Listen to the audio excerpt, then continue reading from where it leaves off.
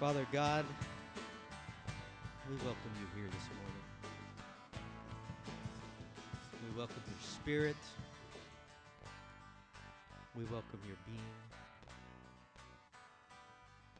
We welcome your mercy. And we welcome your grace. Thank you for choosing us for your kingdom. Thank you for the opportunity to call ourselves children of your kingdom.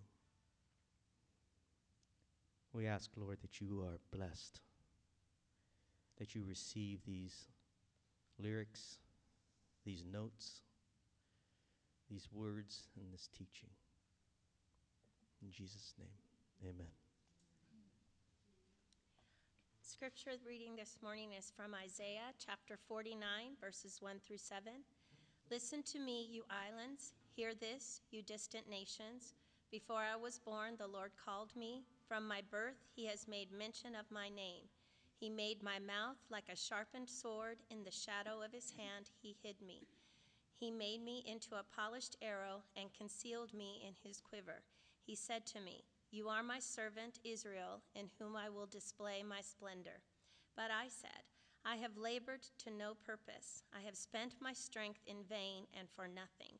Yet what is due me is in the Lord's hand, and my reward is with God.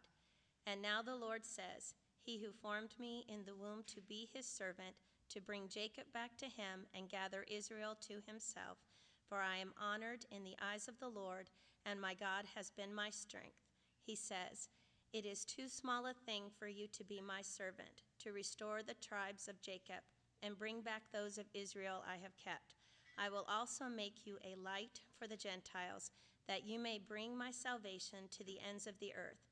This is what the Lord says, the Redeemer and Holy One of Israel, to him who was despised and abhorred by the nation, to the servant of rulers. Kings will see you and rise up, princes will see and bow down, because of the Lord who is faithful, the Holy One of Israel who has chosen you.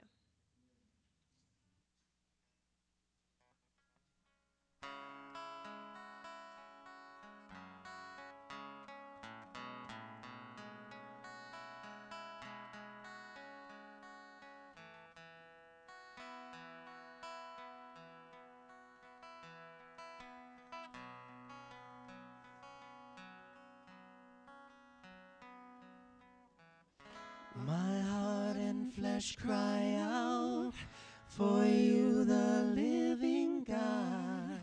Your spirit's water for my soul. I've tasted and I've seen. Come once again to me. I will draw near to you. I will draw near to you.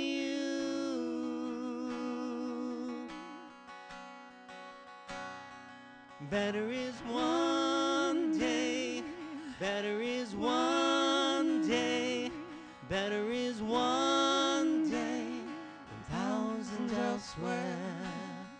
Better is one day, better is one day, better is one day than thousands elsewhere. Yeah, yeah.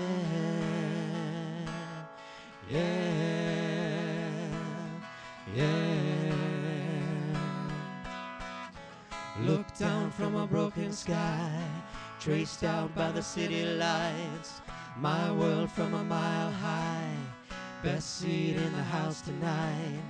Touchdown on the cold black top, hold on for the sudden stop. Breathe in familiar shock, confusion and chaos. All those people going somewhere. Why have I never can? Give me your eyes for just 1 second. Give me your eyes so I can see everything that I keep missing. Give me your love for humanity. Give me your arms for the broken-hearted, ones that are far beyond my reach. Give me your heart for the ones forgotten. Give me your eyes so I can see. Yeah, yeah. Yeah, yeah.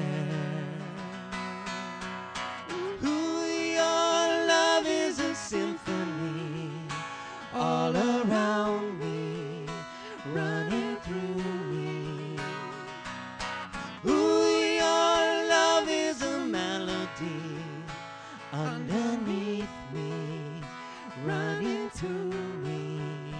I've been keeping my eyes wide open. I've been keeping my eyes wide open. I've been keeping my heart wide open. I've been keeping my heart wide open. Yeah, yeah, yeah, yeah. Stepped out on a busy street, see a girl and our eyes meet. Does her best to smile at me, to hide what's underneath. There's a man just to her right, black suit and a bright red tie. Too ashamed to tell his wife he's out of work, he's buying time. All those people going somewhere, why have I never cared? Give me your eyes for just 1 second. Give me your eyes so I can see everything that I keep missing. Give me your love for humanity. Give me your arms for the broken-hearted, ones that are far beyond my reach. Give me your heart for the ones forgotten. Give me your eyes so I can see. Yeah, yeah, yeah, yeah. Ooh, your love is a symphony all around me, running through me.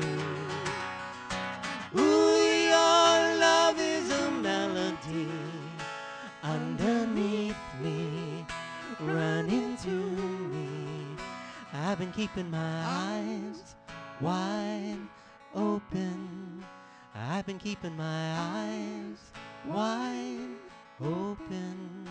I've been keeping my heart wide open. I've been keeping my heart wide open. Better is one day, better is one day, better is one day than thousands elsewhere. Better is one day, better is one day, better is one day than thousands elsewhere, thousands elsewhere. Good morning. I read to you from 1 Corinthians, and I read verses 1 through 9. Paul, called as an apostle of Jesus Christ by the will of God, and Sosthenes, our brother, to the church of God, which is at Corinth, to those who have been sanctified in Christ Jesus, saints by calling, with all who in every place call on the name of our Lord Jesus Christ, their Lord and ours. Grace to you and peace from God our Father and the Lord Jesus Christ. I thank my God always concerning you for the grace of God which was given you in Christ Jesus, that in everything you were enriched in him, in all speech and all knowledge, even as the testimony concerning Christ was confirmed in you, so that you are not lacking in any gift, awaiting eagerly the revelation of our Lord Jesus Christ, who will also confirm you to the end, blameless in the day of our Lord Jesus Christ. God is faithful, through whom you were called into fellowship with his Son, Jesus Christ our Lord. These are the words of God to us this morning. Having half the congregation come forward to be part of the family during a baby dedication is a wonderful sight. It also has a way of reminding me of how precious little family I actually have. God did not see fit to include in my world a biological brother, so instead he gave me Joe Manickam. I first met Joe, I was trying to do the math this morning, and Sunday morning is a bad time for me to do math. I think it was 17 years ago when, yeah, for some of you that's a long time. When Joe was a rookie college recruiter with Heston College, and I was a pretty new Mennonite bishop in Southern California, and I get a call from this hotshot college recruiter wanting to take me to lunch. Well, rule number one in being a church bureaucrat is never turn down lunch on somebody else's budget. So I picked a restaurant that I knew was a little pricey and arranged to meet Joe there, and we met, and he just comes on like gangbusters. And he's got a whole presentation about why Heston College is just the greatest thing since sliced bread. Now, I grew up in central Kansas. I knew about Heston College. And so he finally looks at me and he says, what is it going to take to get high school students from Mennonite churches in Southern California to come to Heston College? Oh, I love it when people ask me those kinds of questions. I looked at him and I said, you're going to have to come back.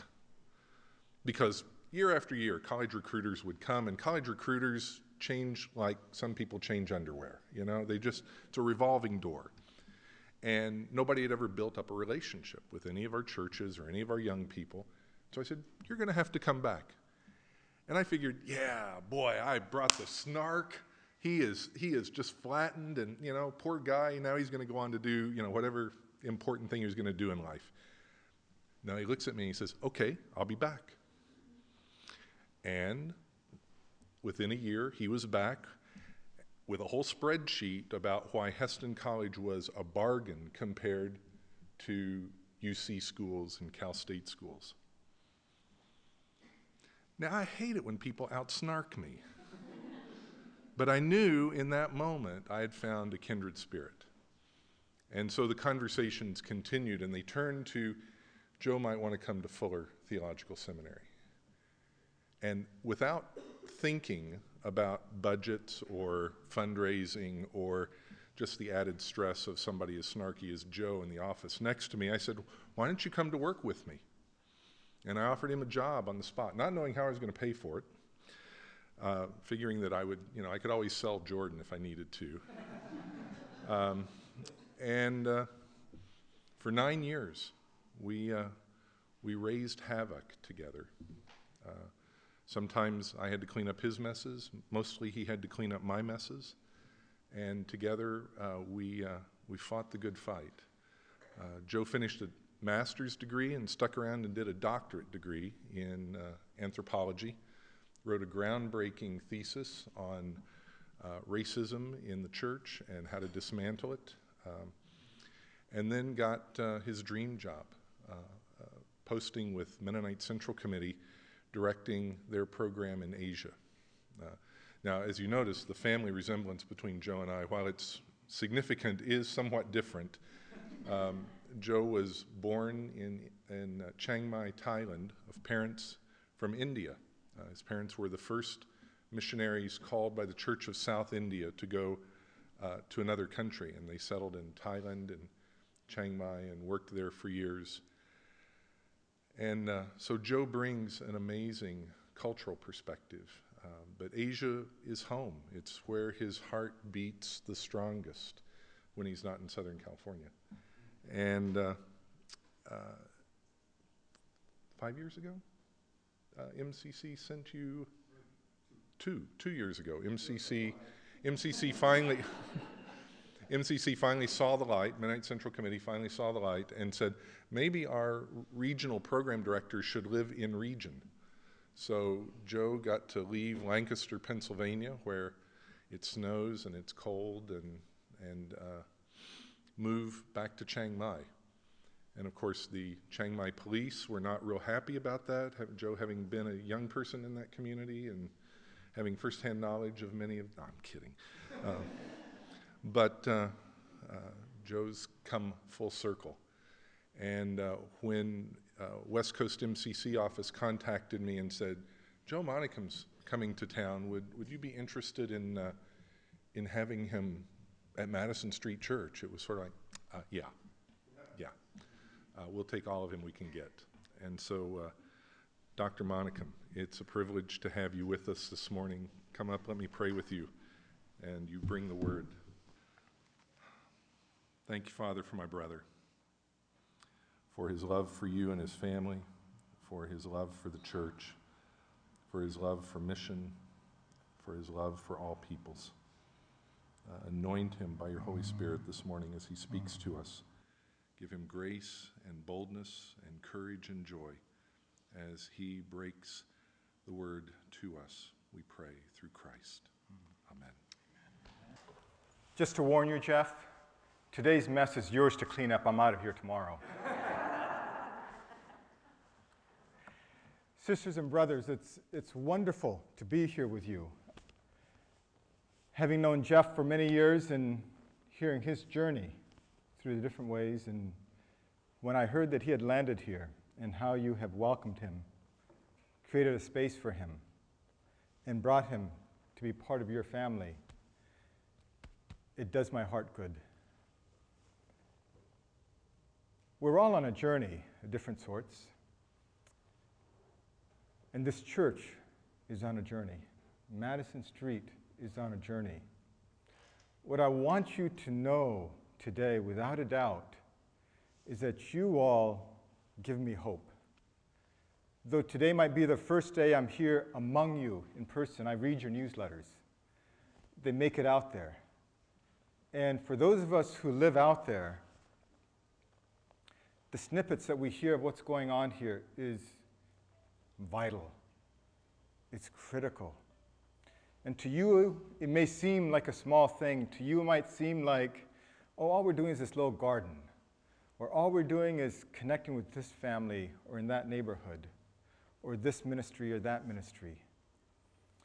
But it's those little snippets, the painting that comes out of that we feel connected to when we're sitting out there in the middle of nowhere, surrounded by people that don't always understand us, and we may not always understand them. So I want to thank you. I want to thank you for the hope that you provide me when I'm out there in something as simple as your newsletter. And that much more reason why I am honored to be here today. I'll confess, as I've prepared today's message, this is probably one of the more scarier messages, dare I say, for me to do. And I will confess, I feel somewhat uncomfortable with today's message. Dr. Martin Luther King Jr. is an icon for us, to us, in many ways. And today's the day that our nation recognizes him and celebrates him and the legacy. But the legacy is something that's far greater than one man. And the legacy that he's left goes around this world. One of the privileges I've had is to travel in this world. The other day, my kids were curious, so they pulled out my passports. I think I'm up to 38 countries now. But what I find interesting is that when I travel to these places, one of the things I really enjoy doing is checking out the local museums. Do you realize how many museums there are around the world dedicated to this legacy? To us in this country, it may seem like he's one man movement against racism. But if we're to even read the text that he's written, we know there's more than just the racism that he worked against. And really what he worked against is at the center of our message today. And dare I say, at the center of what Epiphany is all about for us as Christians in the Christian church.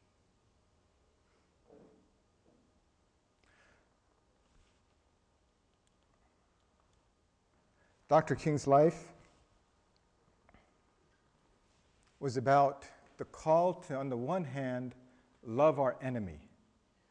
Love our enemy, without question.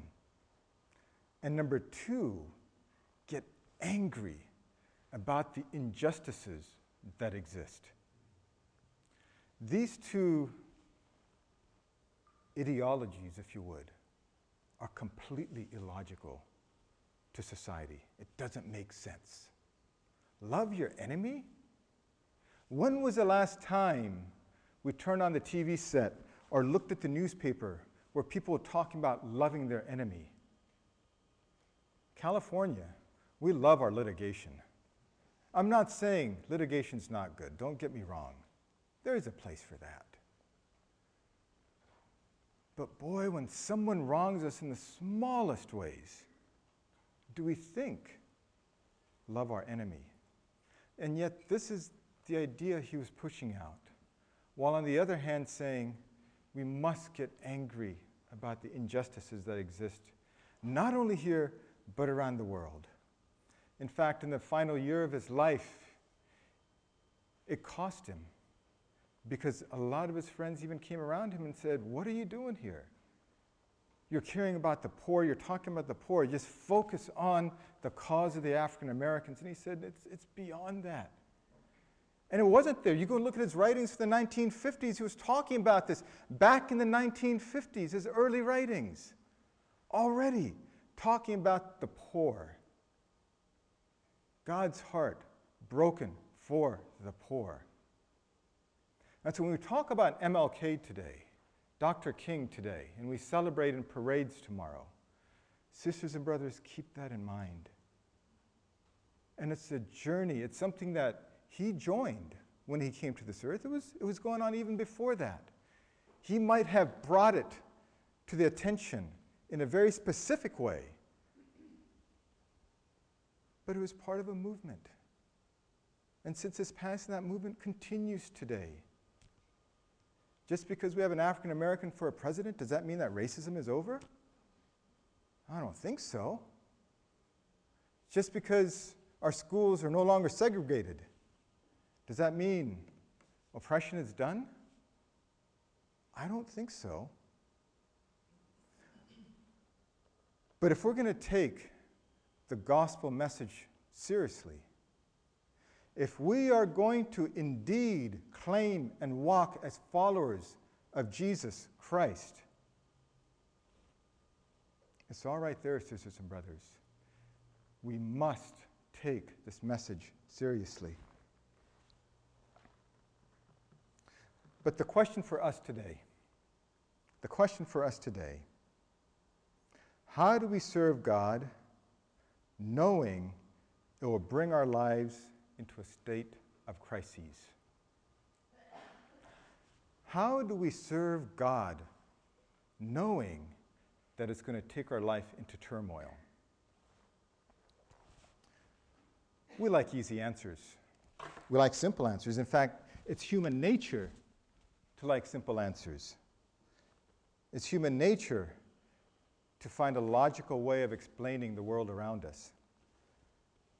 But the call to follow Christ is illogical. It doesn't fit in this world. As we read our scripture passages today, we look at, on the one hand, the writing in Isaiah, and on the other hand, in the Corinthians. In many ways, as I read this, what I saw happening was, on the one hand, you see the Isaiah passage being written, and then the event of the cross taking place. And then you see over here the Corinthian church. Strewn through all of this is the imperfect human being. The Isaiah passage calls out to Israel and says, Israel, broken Israel, chosen people Israel. But don't worry, the perfect Israel is coming. The perfect Israel is coming. Jesus is coming to be the fulfillment of what Israel was not able to be. And then the event of the cross takes place. And then we see the church forming. And where? It forms in Corinth, the Corinthians. Corinthians was a, oh my goodness, ugly place. It was a place which disarray, fallen. And it was within this context that Paul is writing into and calling the church, saying, folks, go out there. Don't sit in your nice little comfortable wall. Go out, step out. But you know what? You're not going to go out there alone. Christ is there with you. The Holy Spirit is with you. Walk out there. Make your mistake. Make your blunders. Jeff was saying a little while ago about the times that we had here at LA working together in urban ministry. And one of the things we used to always talk about was, what stupid mistake can we do today?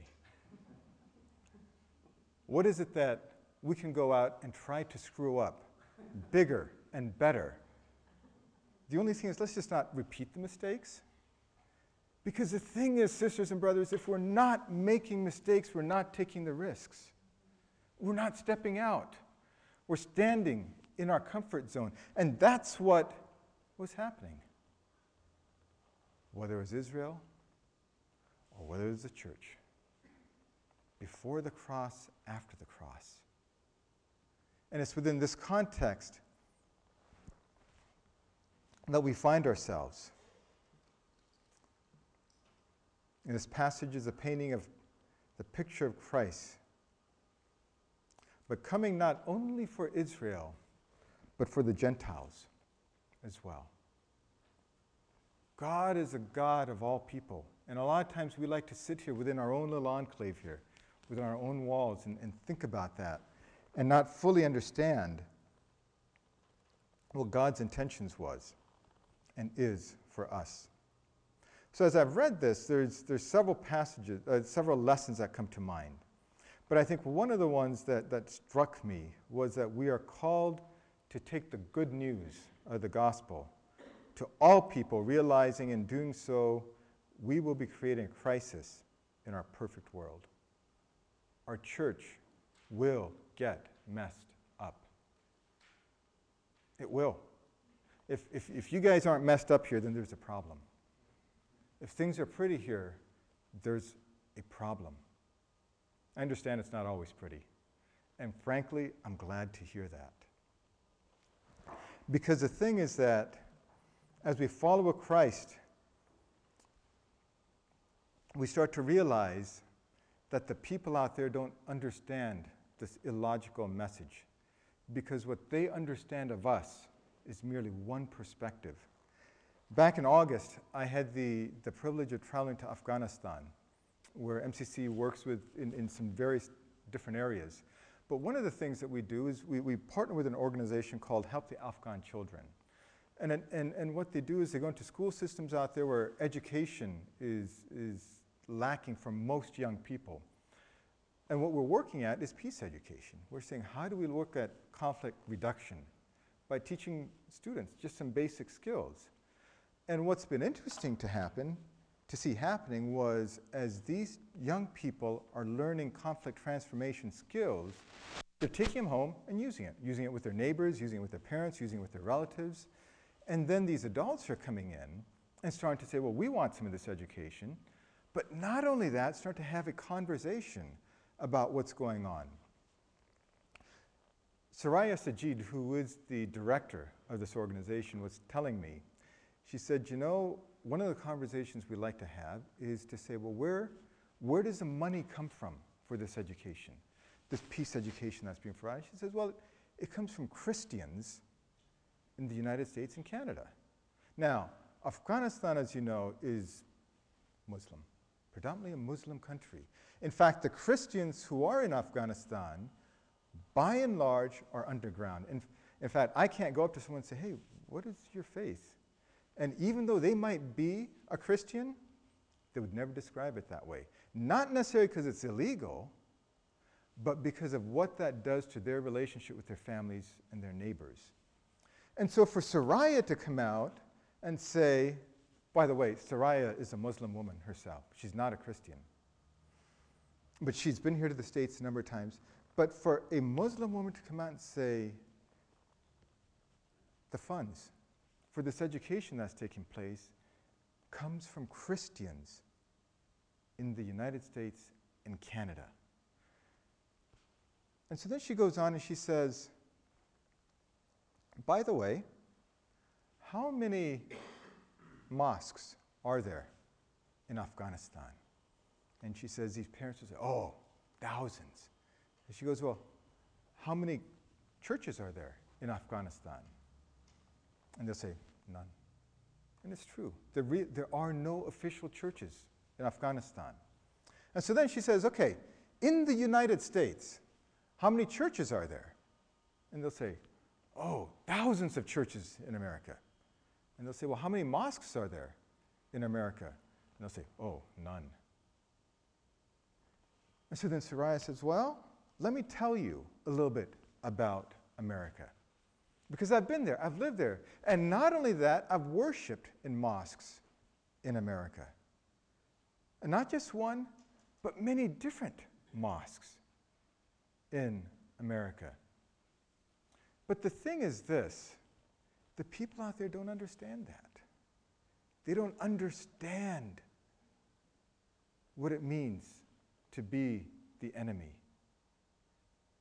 My question is this, do we understand what it means when we call them the enemy? Because what the gospel message is getting at is to say, if all we do is sit within our four walls and we don't understand the people out there, what's the relevance of the gospel message? How will people ever know about Christ's love if we don't take the step to go out there and meet them where they're at? The world out there is hurting, friends. It's hurting. I don't know how else to put it. And it's not pretty. We as Christians must get out of our four walls. We have to. We have to. A second lesson that I draw out of these passages: things will come together in God's time and not necessarily in the time that we wish it would happen. What this then means is the relinquishing of control. Dr. King, I'm sure he would have wished many a days that what would have happened, what he was working towards, could have happened in a matter of months, maybe a year or two. It continues to go on today. We can get excited about issues. We can get excited about doing this or doing that. But if it's really God's kingdom that's going forward, it's not for us to control. It's not even for us to say when it's going to come to an end. We're merely invited participants on this journey. That's it. As Paul was writing, go on out. Christ is there with you. The Holy Spirit is there with you. But it's not about you. It's about God and the kingdom of God. My brother, let me pick on you, if I may, shared this morning about getting to know this friend on the road. That's what I'm talking about. That's what I'm talking about. Engaging with people in relationships without an agenda. It's the role of the Holy Spirit to do the converting. That's not our role. It is not our role, friends, to do the converting. That's the role of the Holy Spirit. Holy Spirit's walking with us. We don't have nothing to fear. In fact, it's God's problem. I'm joking with Jeff about Jeff having to clean up No. After I'm gone, the Holy Spirit's the one that's got to do the cleanup, because it's about the Holy Spirit. It's not about Jeff, and it's not about Joe. And in many ways, I have to admit, it's that message for me that keeps me going in the work that I do. Whether it's on the streets of Calcutta sitting in Mother Teresa's house, or on the streets of Mumbai, or in Beijing watching the homeless there. It's not about me. It's not about MCC. And dare I say, it's not about you. I'm sorry. You're important, but it's not about you. It's about God and God's Spirit working through us to the world. Jeff had shared with you, I was raised in Thailand. In Thailand, one of the things we love to use is bamboo. Bamboo gets used for everything, and it grows like crazy. I remember as a child, we were traveling up into one of the villages, and this rural village was located close to the stream that would come down. And the way they had the water system set up there, the plumbing system was, they had one house that was close to the stream, and they had this long bamboo that they had hauled out that carried the water from the stream into this one house. And in this house, they had a huge tank. And this water would continue to come in, fill this tank. Well, from this tank, they had another bamboo running to the next house. And so as the water went into that tank, it came on down into this house and filled up the tank in this house. And from here, it took it down to this house, and so on and so forth. And before you knew it, there's only one stream that was coming, one pipe that was coming from the stream, but all the houses in the village had running water. In many ways, that's what God's blessing is about for us as followers of Christ. God blesses us. Yes, He does. God blesses us. Make no mistake. The question is why? Why does God bless you? God blesses you so that you can be conduits of God's blessing to the world. It's not because I'm perfect, or because I'm pretty, or because whatever. But the thing, sisters and brothers, if all we do is sit here and say, bless me, God, take care of me, thank you, God, and it's just about Jesus and me and my SUV, church ain't going nowhere. We've lost our flavor. Pack up, folks, go home. We got better things to do on a Sunday morning. But if we're serious about being followers of Jesus Christ, we must recognize that there is a conduit that also must be going out from us. We can't just be taking it in. And you know what? You're never too young to start giving. You're never too just a Christian today to start giving. You're never too undermature to start passing it on. Because they see, like in that village that has the bamboo coming down, if one family were to make the decision, say, I don't really feel like passing the water down to the next house, what happens? The blessing doesn't flow. But far too often in this country, as I travel around and I meet with sisters and brothers, I hear this prayer saying, God bless me, God take care of me. We forget that the only reason we're blessed is to pass it on. Get it out of here. Keep it moving. This country is a wealthy country. Wealthy country.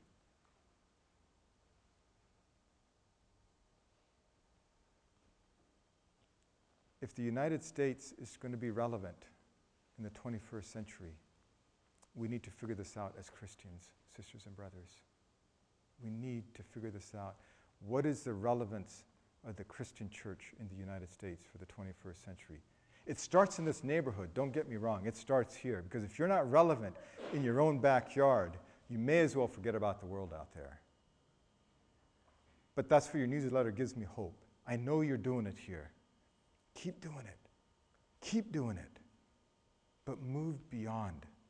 Because you all have powers that people in other parts of the world can't even dream about. Bring people in here. Yuan, right there, from Laos. Hear her story. Hear about what's happening in that country. But also dare to hear the impact of this country on her country. Dare to hear that story and be humbled by it. But also dare to hear what the Holy Spirit is doing in that country. The Holy Spirit is moving in Laos. Don't get me wrong. It's happening. It looks different than here. Vastly different. But you're not going to understand the greatness of our God until you get there and see how the Holy Spirit is expressing itself in different parts of the world. You're not going to get it because it looks different. And that's the beauty of it. And it's beautiful.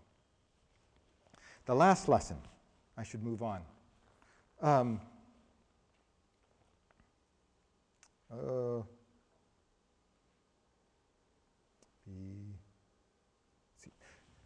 The invitation to us is a call towards greater faithfulness through service to all.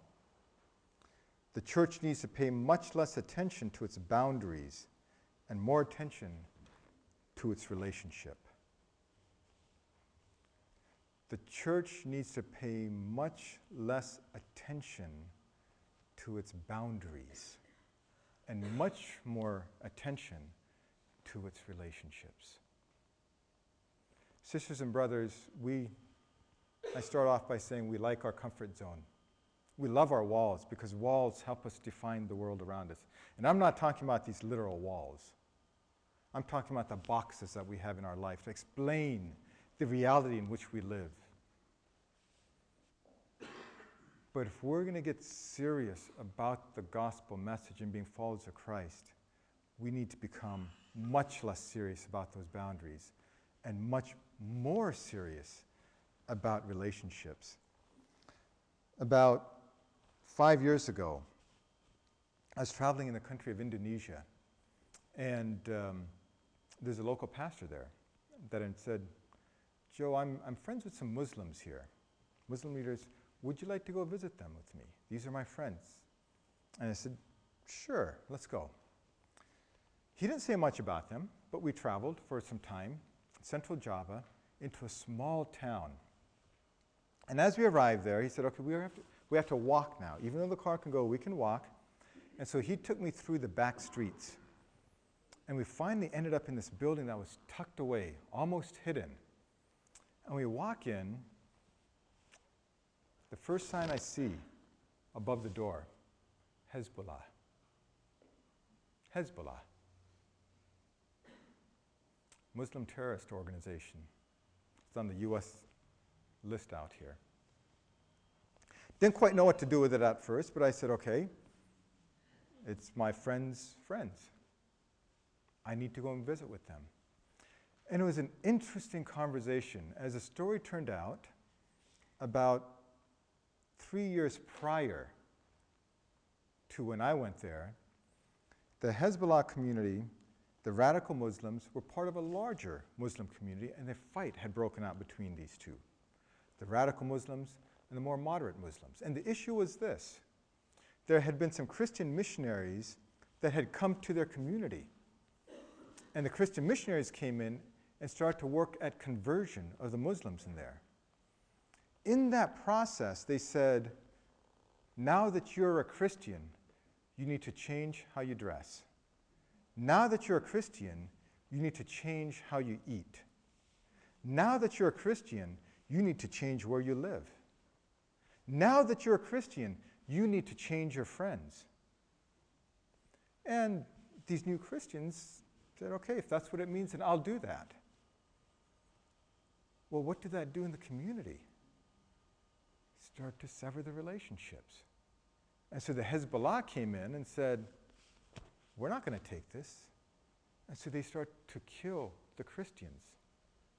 Not only the Indonesians, but the Christian missionaries that came.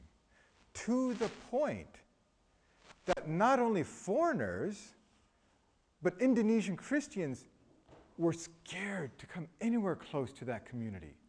Scared spitless. But this rift had gotten in between the moderate and the radical Muslims in this community, and they were in a fight.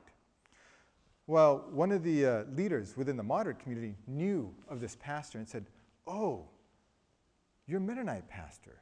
You know peace building. Can you come and help us, talk to us, help us get along here?" And so, at first he said, "No, I can't go there. These guys might kill me. I'm a Christian." But after much prayer, decided, okay, I'll go. Long story short, was able to work at bringing these two Muslim communities together, to live together again. But the challenge he gave to my friend, and again to me on that same day, I will never forget. And he said, "Where were you at 15 years ago when I was there killing Christians with my bare hands because I was so angry?" He said, "I walked into a room, and when I was done, there's blood on the floor everywhere of the people that I killed. Where were you when that took place? Because the Christianity that I learned from you is different than what they told me. Where were you? Why did you not come here 15 years ago? Why did you wait so long to come here to tell me about Jesus?"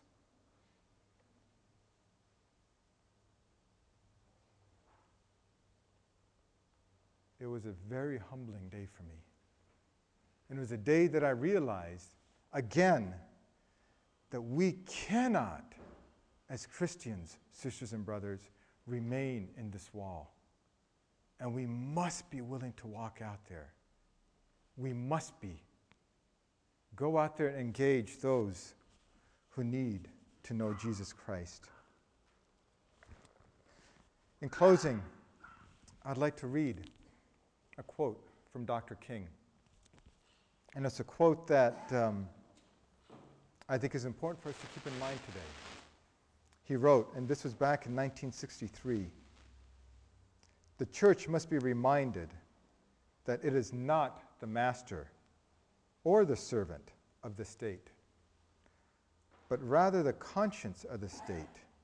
It must be the guide and the critic of the state, and never its tool.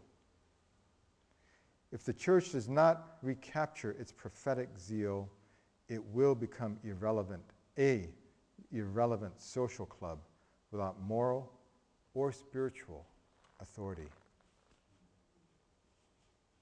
We must regain it, sisters and brothers.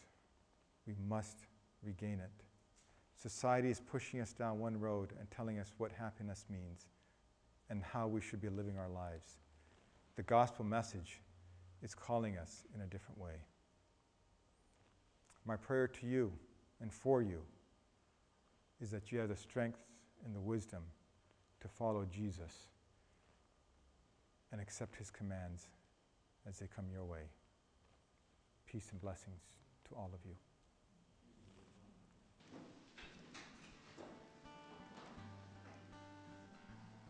This comes from Colossians 3:15 through 17. Hear this word from God to each of us. "Let the peace of Christ rule in your hearts, to which indeed you were called in one body, and be thankful. Let the word of Christ richly dwell within you, with all wisdom, teaching and admonishing one another with psalms and hymns and spiritual songs, singing with thankfulness in your hearts to God. And whatever you do in word or deed, do all in the name of the Lord Jesus, giving thanks through him to God the Father." Amen.